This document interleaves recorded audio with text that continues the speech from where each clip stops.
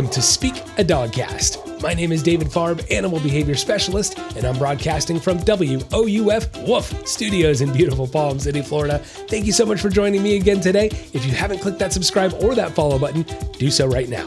New episodes come out every Wednesday, and you're going to want to check them out. And guys, if you love what you're hearing, do me a favor, click that 5-star rating, scroll on down, hit that like button, do anything to help it out. Yes, it's going to help the podcast grow, and I would greatly appreciate it. Now, you can also follow me on Instagram at Speak a Dogcast for more amazing dog training content. And if you want even more from there, become a patron of the show today at patreon.com/speakadogcast. Yes, we just got the Patreon going, and there's going to be even more great dog training content coming your way. And of course, on the YouTube channel as well. Be sure you follow me on YouTube, subscribe to the channel, click that like button. Let me know what you're thinking. I'd love to hear it, guys. Yes. Now, today on the show, we have reinforced behavior. Don't bribe it. Do you know the difference between the two? Because we're going to talk about it today, and it's important that you do. Make sure you're reinforcing behavior and not bribing it. Then we have a segment about people approaching your reactive dog. Do you have a reactive dog? Then you know exactly what I am talking about. People are not exactly the best at respecting space when it comes to pets, and I'm going to give you some tips on how to better deal with that. Then comes the first pets, followed by the listener Q&A. And if you guys have questions for that listener Q&A, keep them on coming my way. You can email me questions@speakadogcast.com, or feel free to message me on social media. And guys, for a short time right now, being that we just launched our Patreon, our YouTube, everything's going awesome, I am offering free consultations for my virtual training for a short period of time only. So be sure you reach out to me for that free consultation so we can get going virtually training your dog at home. Yes. Now, before we get going with today's show, I've got to give you that trivia question. Today's trivia question is going to be, what country has the most pet dogs? Yes, what country in the world has the most pet dogs? I'll give you the answer to that question somewhere in today's show, so be sure you stick around. Sit, stay, and enjoy the podcast.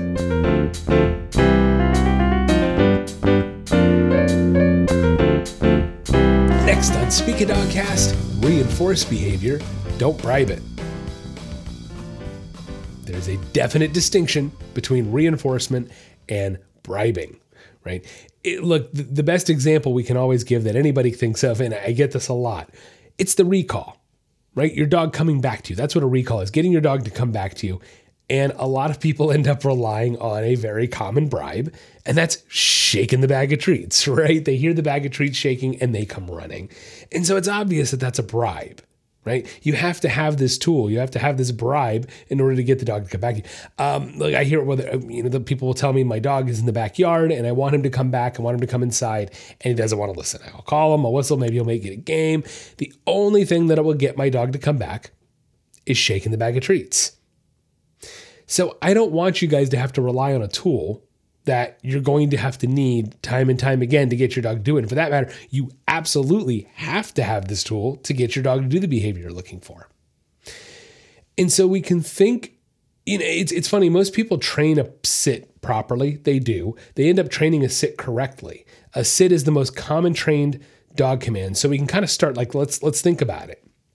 How many of you out there, and I bet it's vast majority, if not everybody, how many of you out there, you can ask your dog to sit without having a treat, without having the treat pouch, the treat bag, any of that. You can ask your dog to sit, and they do, whether you have a treat or not. What that tells us is that behavior has been reinforced, strengthened, right? It's been reinforced and strengthened enough that I don't need my reinforcement. I don't need a bribe. I don't need something else to get the dog. That's the point. I don't need anything else to get the dog to do it. They just do it. And the main reason why is because it was conditioned properly, unknowingly most likely, but it's because, it goes back to it's the most commonly trained behavior and the most commonly trained command. So if you ask for a sit, most likely, at least, you probably ask for a sit 8 to 10 times a day from your dogs when you're first training them, when you first get them, when they're puppies, and you don't even realize it. And so time and time again, your dog's getting reinforcement, whether it be a treat or affection or a good boy or just bridging the behavior, whatever the case might be, you don't realize how many times throughout the day you strengthen that behavior without a bribe. And your dog does it. Right? Whether you have that, like I said, does it one way or the other. So it's fascinating when we think about it. We don't even realize you guys actually out there, you use conditioning properly. You do. But it's with something as simple as a sit, and we don't take that knowledge and what we don't take that information and transfer it over to everything else we do. All right. So think about it. That's a thing. You're like, oh my God, that's right. Dude, my dog does know how to sit without hesitation every time. No problem. Why is that? Because you conditioned it properly.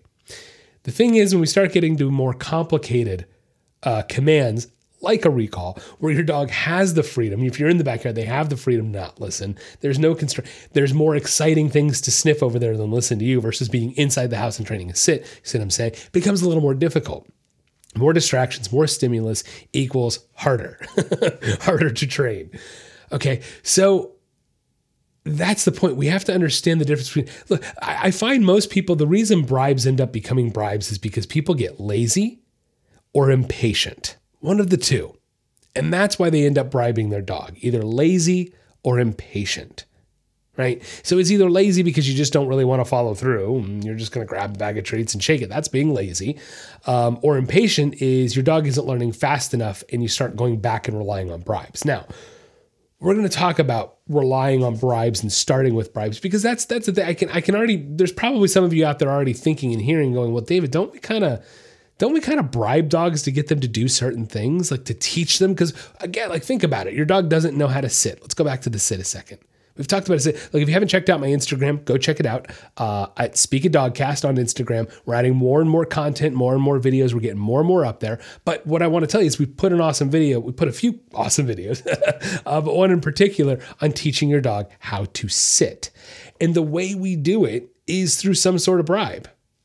Sort of. That's what we're gonna make this distinction today. We're gonna learn something new.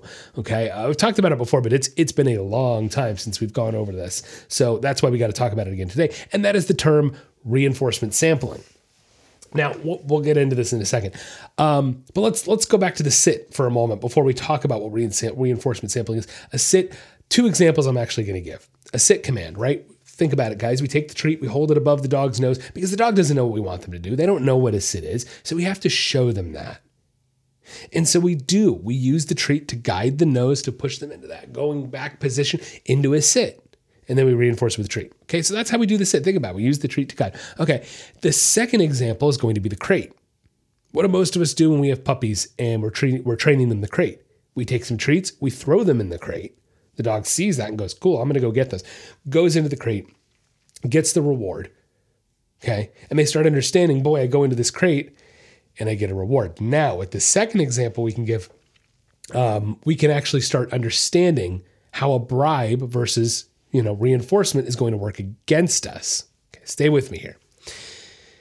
Okay, so let's stick with this crate command. I'm going to throw the treats in for this brand new puppy, doesn't know what I want, doesn't know the crate command. I'm going to throw treats in and say, go crate. The dog sees the treats, goes in and eats them. Now, let's say I rinse and repeat this 6, 7, 8 times, maybe even a couple days in a row. Throw the treats in, dog goes in, gets them.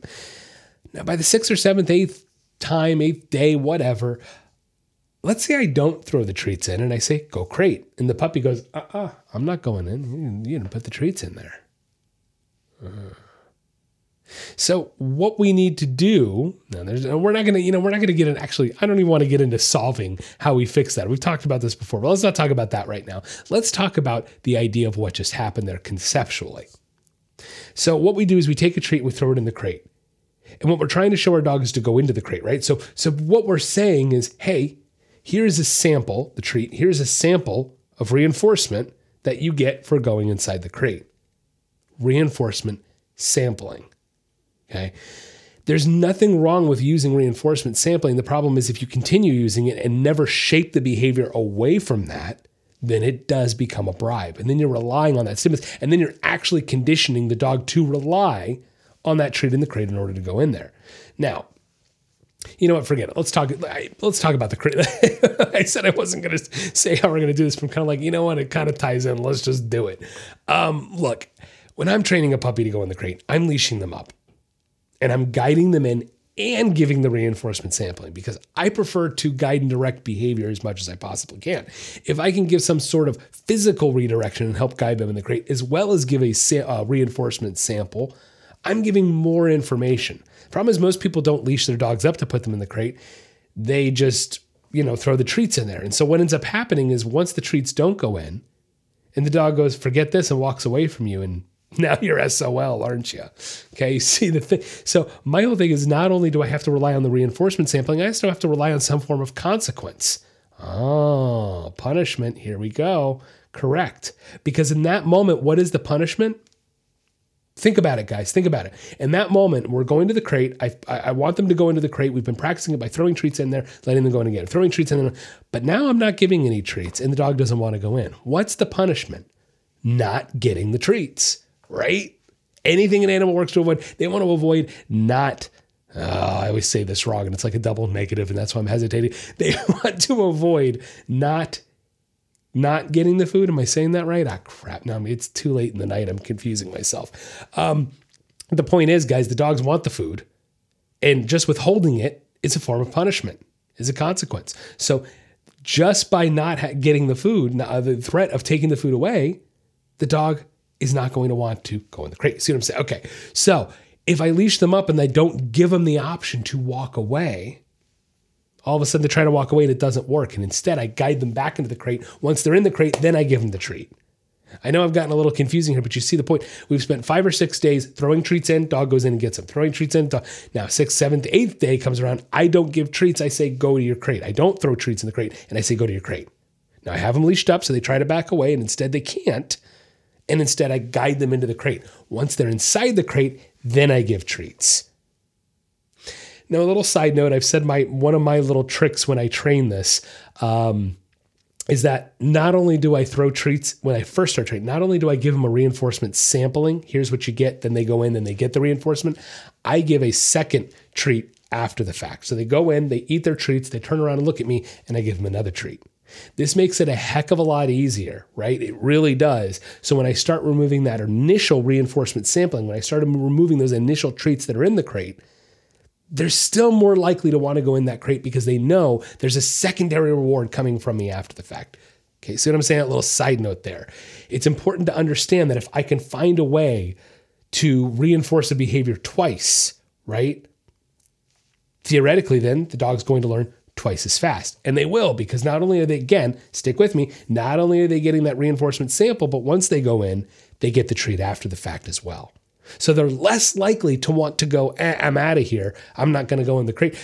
Because in the past, they've already gotten a crate secondary to that first treat, first reinforcement. Okay, I know a little confusing, and I probably fumbled over some of that because, like I said, it's a little late right now while I'm recording tonight. It's been a long day, long few days. So there it is. All right. It's important that we understand to learn how to shape behaviors, because that's just it. A reinforcement sampling is something that should be early on in the training, and we should slowly be able to shape that behavior away from the sample to more of an after the fact reinforcement. And there it is. Reinforcement is an after the fact. Even think about it with reinforcement sampling. Think about the crate. The dogs don't get the treats before they go in the crate. They have to go in the crate to get the treats. It's an after the fact. They're actually giving me the desired behavior of going in the crate, and then they get the reward. So even though here's the sample of what you get, the reinforcement still doesn't come until they do what I need them to do. Then we can slowly shape that into they go in the crate, then I give the treat. And then we can shape it into they go in the crate, I don't even need to give them a treat, and they just do it. Okay? Look, Riker is a great example. He still loves his crate because we conditioned it very well from the beginning. You know, he's over 2 years old now, and he still goes into crates that I have set up for client dogs here all the time. And often it's so funny. Sometimes I'll even say, hey, go crate to the client dog, and Riker's trying to beat him into the crate. I'm like, yeah, I'm going in there, man. This is my fun place. I get food. Okay. We conditioned it very well to the point that he still loves it, and I don't even need to give him a treat, and he'll still go in and go lie down, you know? And to the point, if you condition it correctly, that even though I don't give him a treat, he'll still lie down and be totally relaxed and be fine with the fact that I'm not giving him a treat. Okay. All right. So reinforcement sampling. Here's a sample of what you get if you do the desired behavior. We use it with a sit command, right? With the treat above the head. We use it with a lie down command. We bring the treat in front of the nose and encourage that lie down motion. Now I take the treat and right, it's in my hand and the lie down. I hide the treat in my hand. I don't let them get to it until they lie down. There's the sample portion, right? If I gave them the treat before they laid down, then it's not anything. Does that make sense? So here's a sample of what you get once you do the desired behavior. Okay, that's reinforcement sampling. The problem is, again, just to reiterate, if we rely on reinforcement sampling too much and we don't ever shape the behavior away from it, it turns into bribing, and then you actually condition your dog to rely on that bribe in order to do the right behavior. And again, to me, at that point, it's not even bribing. It's you've conditioned your dog to think this is what I'm supposed to do. I wait until I hear the treat bag to start running toward you. Okay, all right, so just kind of wanted to dispel this little, it's dispelling bad info on what reinforcement is, because unfortunately I hear this a lot at appointments where when I first walk in with food, people go, I don't want to rely on the treat. I don't want to rely on the food. I don't want to have to bribe my dog.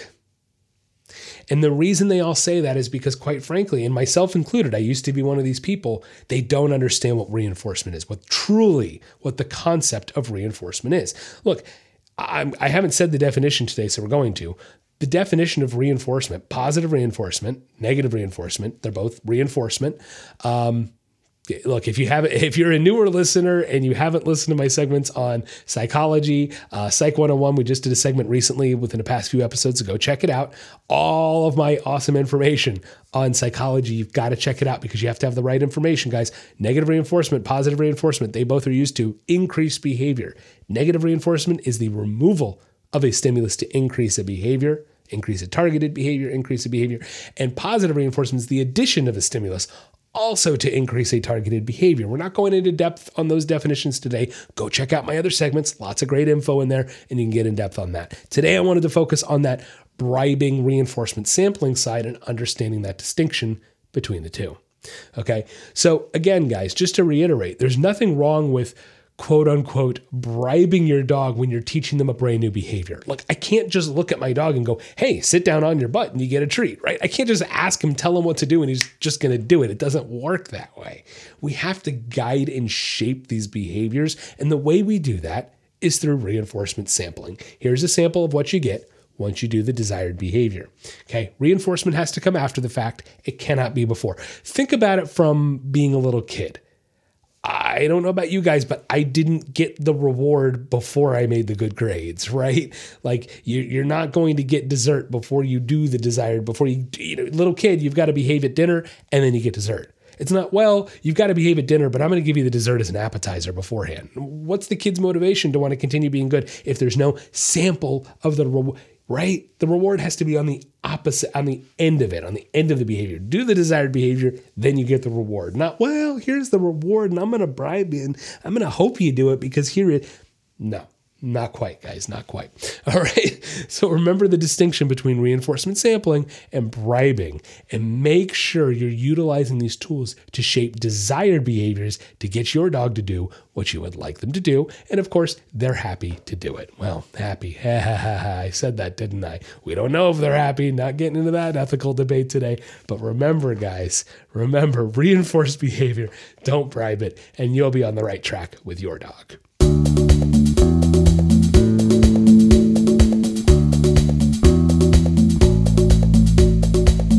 Are you tired of your dog barking all the time? Or maybe you want them to stop jumping on people when they come over? Or does your dog take you for a walk instead of the other way around? Well, we can help. At The Nature of Training and Speak a Dogcast, we are committed to improving the relationships and lives people have with their pets. No matter what behavioral issue you are experiencing, from an unruly puppy to more severe issues, we can help. Our virtual training programs are catered to you and your pet and create a training plan that gets results. For more information, you can check out our website at www.thenatureoftraining.com or find us on Facebook or Instagram at Speak a Dogcast. With the ability to connect, teach, and train with pet owners around the world, together we can make a better home for our furry friends. The Nature of Training and Speak a Dogcast, helping you achieve success with your pet.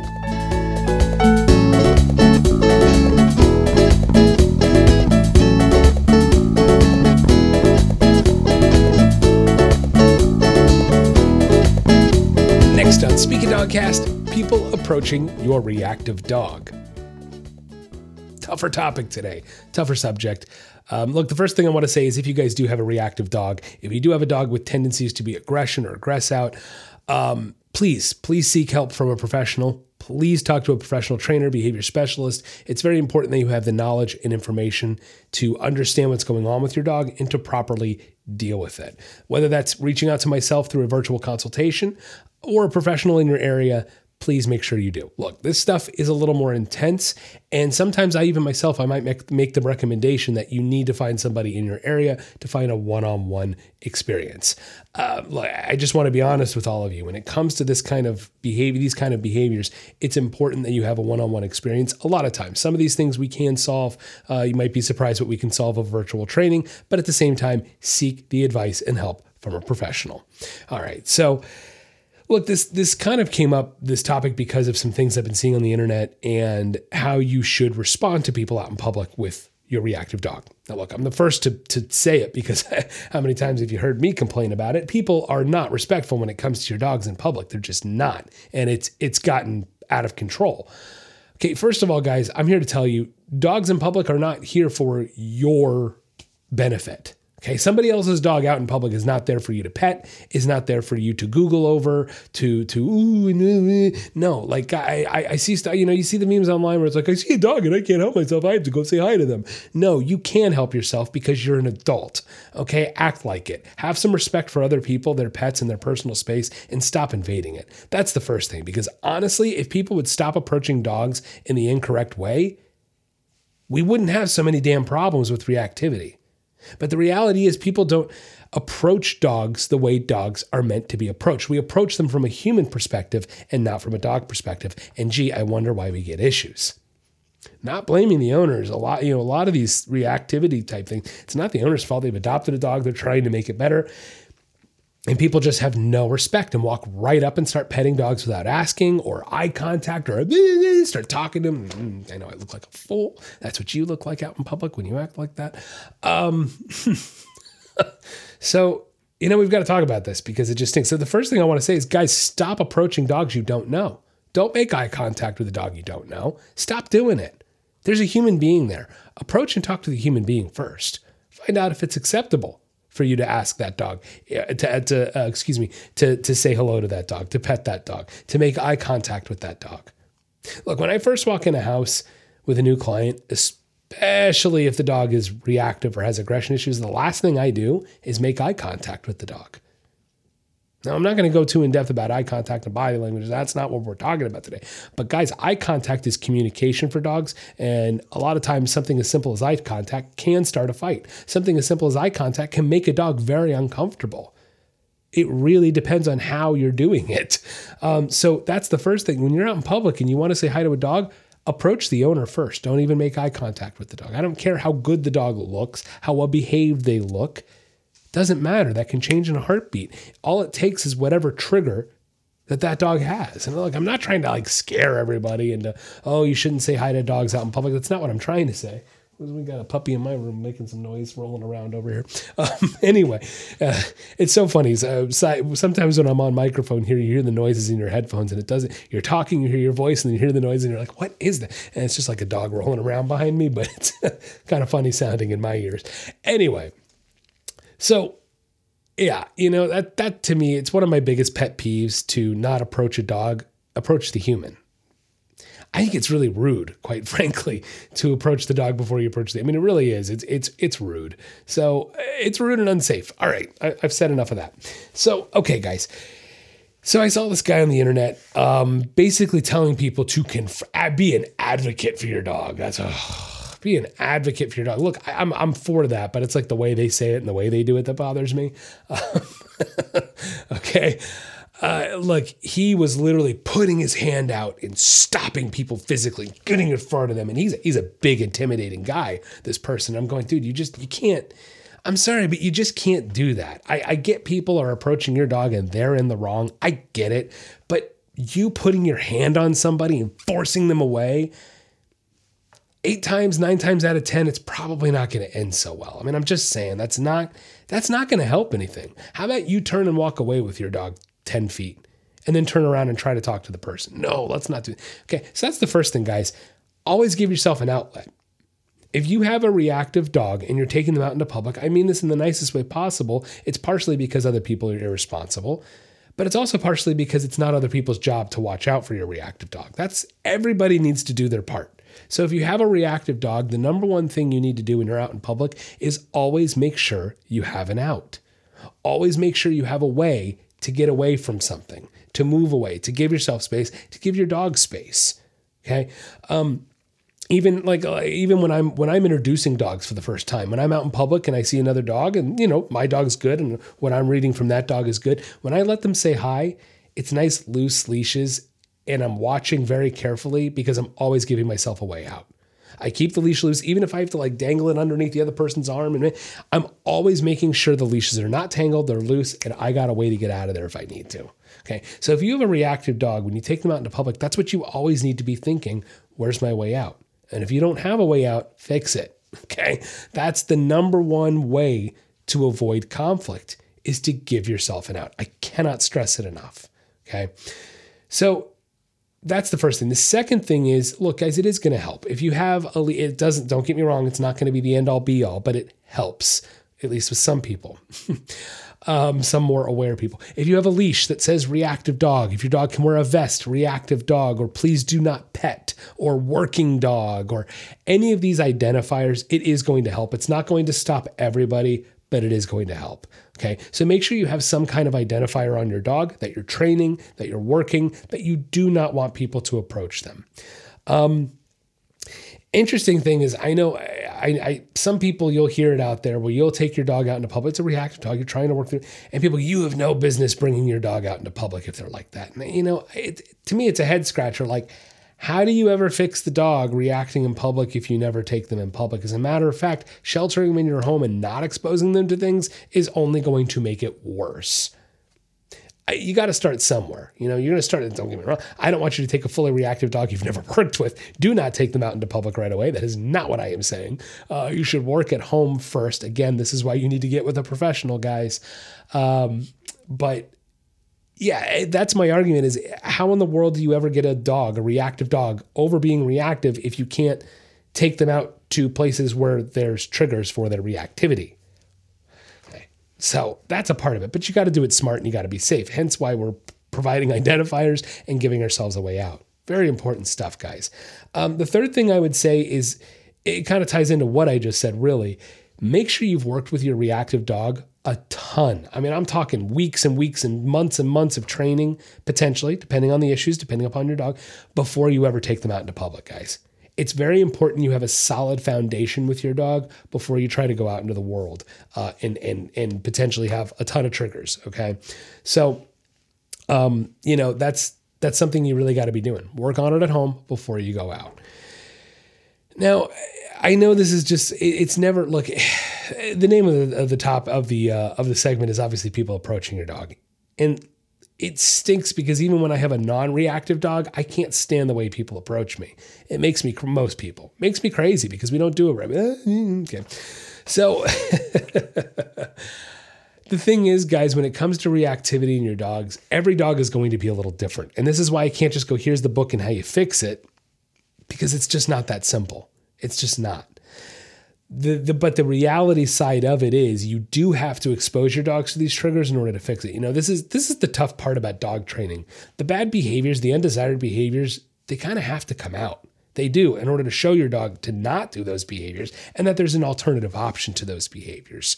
But there is no other way to fix behavior without those behaviors actually happening.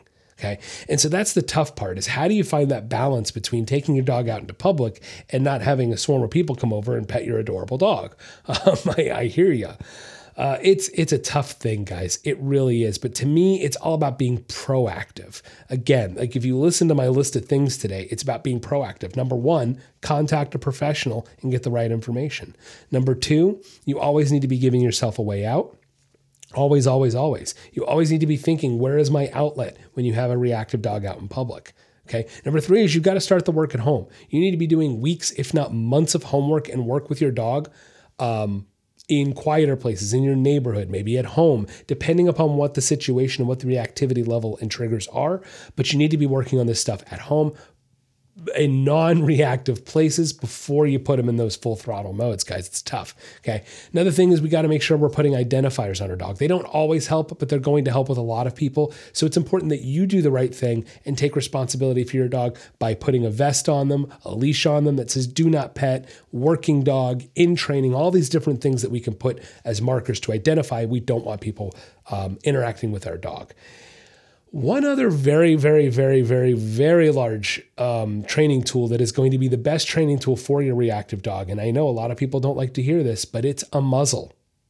You should be training your reactive dog to accept and be okay with a muzzle because, guys, the safest way to take your dog out into public if they're reactive, the safest way, there's no argument, you cannot argue this. The safest way to do it is with a muzzle on. Now, at some point, the muzzle's got to come off. I mean, in my opinion, that's how we work through this stuff. But it's important that you start with a muzzle. Look, I do believe most any behavior can be solved, can be fixed. But at the end of the day, I'm a realist. And over the years, I've seen it. Some behaviors come down to managing them. Okay? Some dogs, some situations, some environments, some scenarios, some owners, depending on what it is, it's not necessarily a full 180 fix with the dog, but rather managing behaviors, okay? And one of the best ways we can manage aggressive or reactive behaviors like that is going to be through a muzzle, okay? It just eliminates anybody getting hurt, doesn't it? Yes. So please, if you have a reactive dog, you should be working on introducing a muzzle to them, and then, of course, having them wear it when they're out in public. Look, guys, reactive dogs, it's never a fun thing to deal with. It's just not. It's an amazing accomplishment if you can get them over those aggressive tendencies, and it feels incredible when you can make a dog feel better, right? Feel more comfortable and not so anxious. It really is, but it's tough. It's tough, and it's not something any trainer ever wants to do. We don't want to have to go in and deal with these behaviors. We do it because we love dogs, and we want them to be in a better state of mind. Okay, so this isn't something to take lightly. And again, I'm just going to reiterate it one more time. If you do have a reactive dog, please hire a professional. Please seek out professional help, whether it be myself through a virtual consultation and we can talk about it, or a local trainer or behavior specialist in your area. Do your vetting, guys. Aggression and reactivity, not one of those things you want to mess around with. Make sure you have a professional who knows what they're doing and knows how to handle these things properly.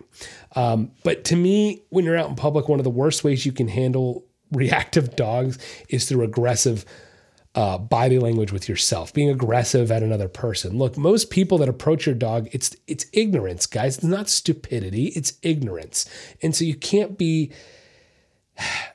anger is not going to educate that person and enlighten them. It's just not. It's just not going to happen. Give me an example where getting pissed off at somebody has ever solved anything in that kind of scenario. It's trying to educate them and enlighten them. It's just not going to happen.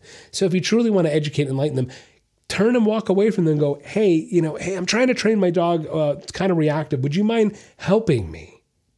See how we can turn that into a training opportunity for both the dog and the person, as opposed to putting your hand down, going, getting in the way. And like, guys, I'm all for protecting your dog and being an advocate for your dog. Like, don't get me wrong, but let's not be stupid about this stuff. Keep a head on your shoulders. Come on. All right. How in the world is you being aggressive with that aggressive energy and body? How in the world do you think that's going to help your aggressive, potentially anxious dog? It's not. You got to be cool, calm, and collected. And I'm sorry, but going out like this against another person and getting... It's not going to help anything, guys. It's just not. It's not going to make your dog feel comfortable, and it sure as hell isn't going to make that stranger who doesn't even know you feel comfortable. They're in the wrong, but guys, the old saying, for crying out loud, 2 wrongs don't make a right. Don't be a moron about how to handle your reactive dog. Hire a professional. All right? So again, guys, not something to be taken lightly. Be smart out there, be safe out there, hire a professional, and good luck working with your reactive dog. The answer to today's trivia question, what country has the most pet dogs? It's the United States. Yes, we have about 75.8 million pet dogs, and Brazil comes in second, but pretty far behind us at 35.7 million dogs.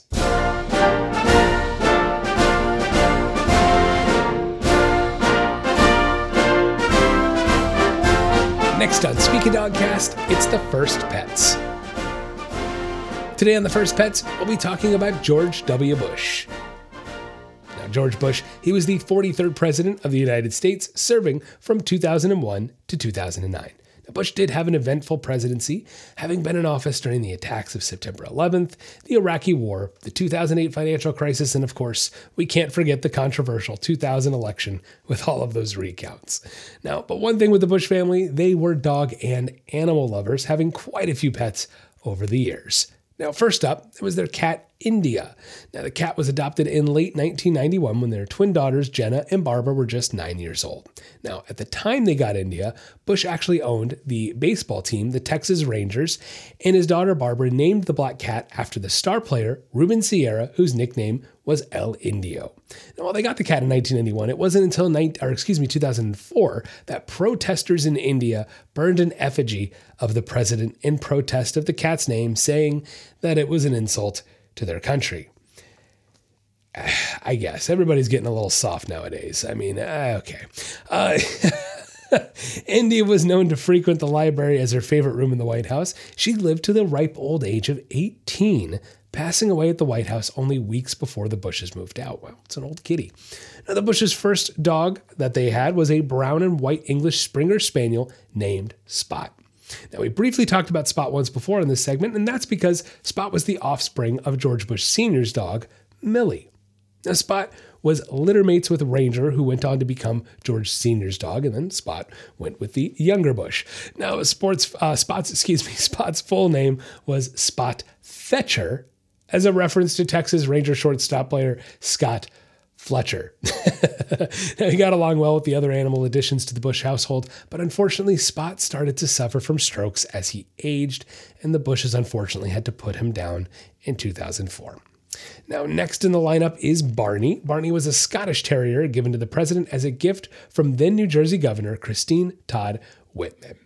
Barney got along well with the other pets as well. He became quite popular among the American public. He had his own website and Barney Cam, which featured videos from the dog's perspective of visiting dignitaries and celebrities alike.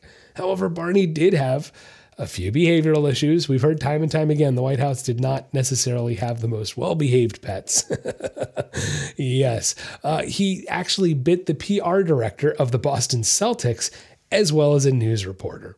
Now, last but not least was another Scottish Terrier and a cousin of Barney's, Miss Beasley. Miss Beasley, I'll be nasty. Sorry, office reference, I'll be quiet. Her and Barney became good friends and played all the time on the White House lawn. Now, after the Bush term presidency was up, the family moved to Dallas, bringing both Barney and Miss Beasley with them.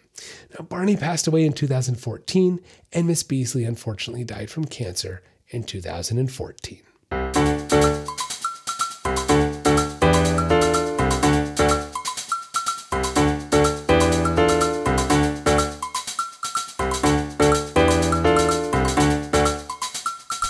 Next on Speak It Dogcast, it's the listener Q&A.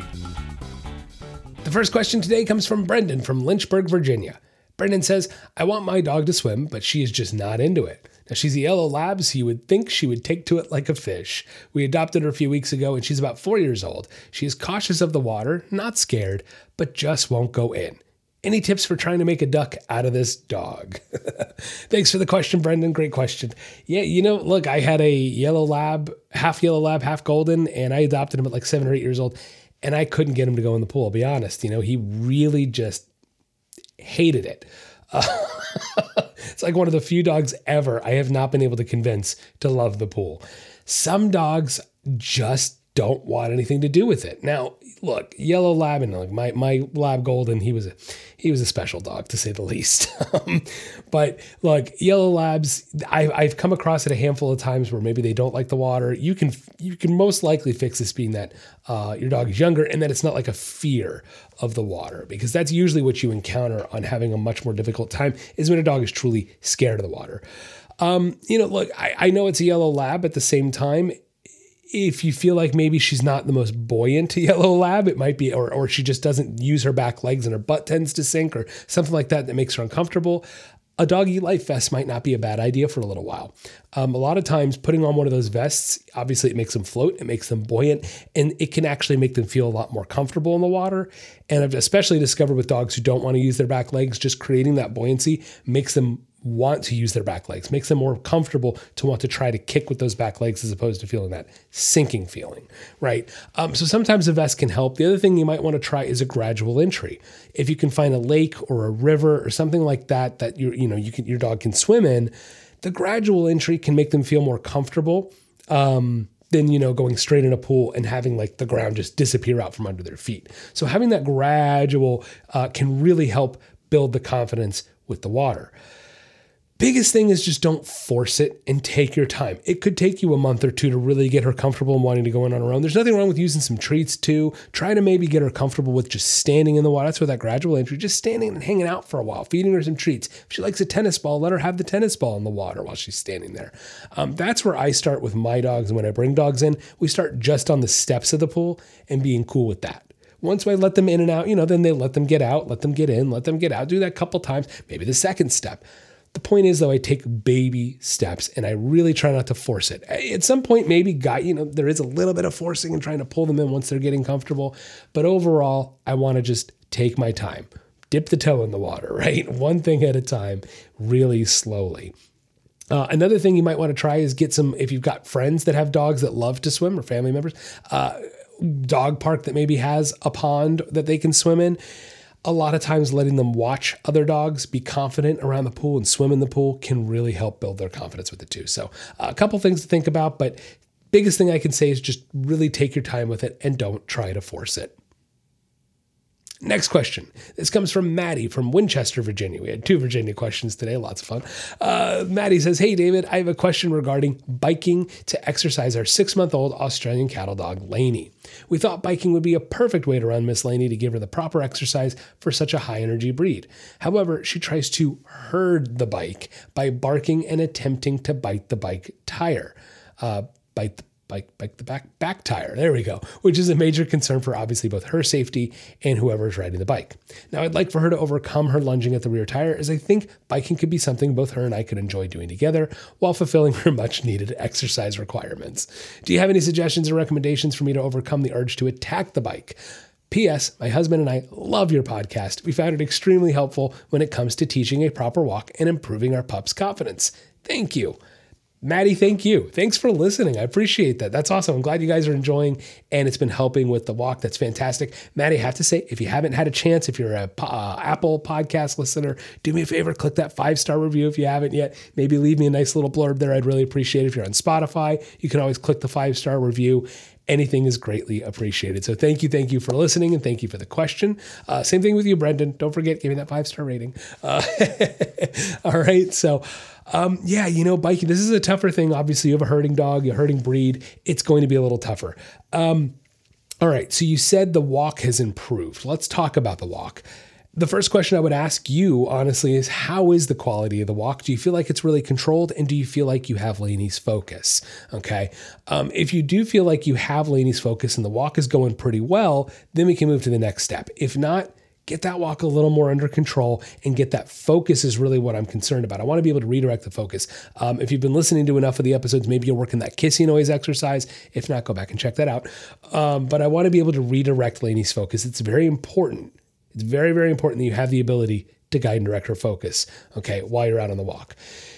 The next thing is going to be that, and this is going to be, it's going to take 2 of you. You and your husband are going to have to approach this together because I need one of you handling the bike and one of you handling Lainey, okay? Slowly but surely, all I want you to start doing is walking the bike, right? Walking the bike around and trying to teach her to leave it alone. If Lainey knows a leave it command, we're going to utilize that as well. You can see I try to hit this from a couple of different angles. I want to try to make sure I have her focus while we're on the walk, and I want to make maybe hopefully she knows a leave it command. That way we can combine all that together to try to get her to leave the bike tire alone. I just want your husband, vice versa, whoever's handling Lainey, whoever's handling the dog, walk the bike. Don't even ride it. Just walk it around very slowly, maybe in your driveway or just outside your home, not far away, very slowly. Because if she's reactionary to just the bike even moving slowly, you can forget it. For right now, you can forget it full speed trying to ride her on the bike. So I would start slowly there. Honestly, that's where it begins. Because if you can't get Lainey ignoring the bike, just walking it, there's no hope once you're full on riding it, okay? So you have to solidify that, spend a little time teaching her to ignore the wheels. look, it might be a little bit of a process. I'm not going to lie. If she's a puppy, it could be a little time to get her start ignoring this. But that leave it command is going to go a long way. So yeah, first thing I want you to do, leave it command, kissy noise, redirecting, making sure the walk is under control. Second thing we're going to do is just walk the bike around slowly, teaching her to leave it like that. Look, this is something you got to take your time with, and I don't want you to rush because you already know it. You've said it. It can be very dangerous. I had a client a couple years ago. It's the only time I've ever had this happen in 13 plus years. But yeah, the dog unfortunately got in front of the tire, and the dog hurt his arm. He's fine now. He's healed, but he hurt his arm, and the owner even got a little bruised up too. We got to be careful. Biking can be very dangerous with dogs, so you really have to take it slowly and take your time. To me, I want to be able to. I wouldn't work it to riding on the bike with her until one person can walk the bike and hold Lainey and walk it around and control it. If you can't get that, I wouldn't move on to the next step yet because of the safety issue between you guys and her, okay? Look, Matt, if you have any more questions, feel free to reach out to me. If you want to maybe even do a virtual consultation, we can talk more about it. I kind of need to announce it, don't I? I'm going to be doing free virtual consultations for all you guys for a little while. We're going to do it, plug it a little more. We got the YouTube page up and going too. So sort of a little exciting moment and exciting momentum for the podcast. So I'm offering free consultations for a little while to everybody out there. If you want to talk more about your dog and your training, Maddie, feel free to reach out to me more and we can talk more in depth. But I hope that gets you on the right track and helps you get started and lay that foundation, make it strong without actually riding the bike.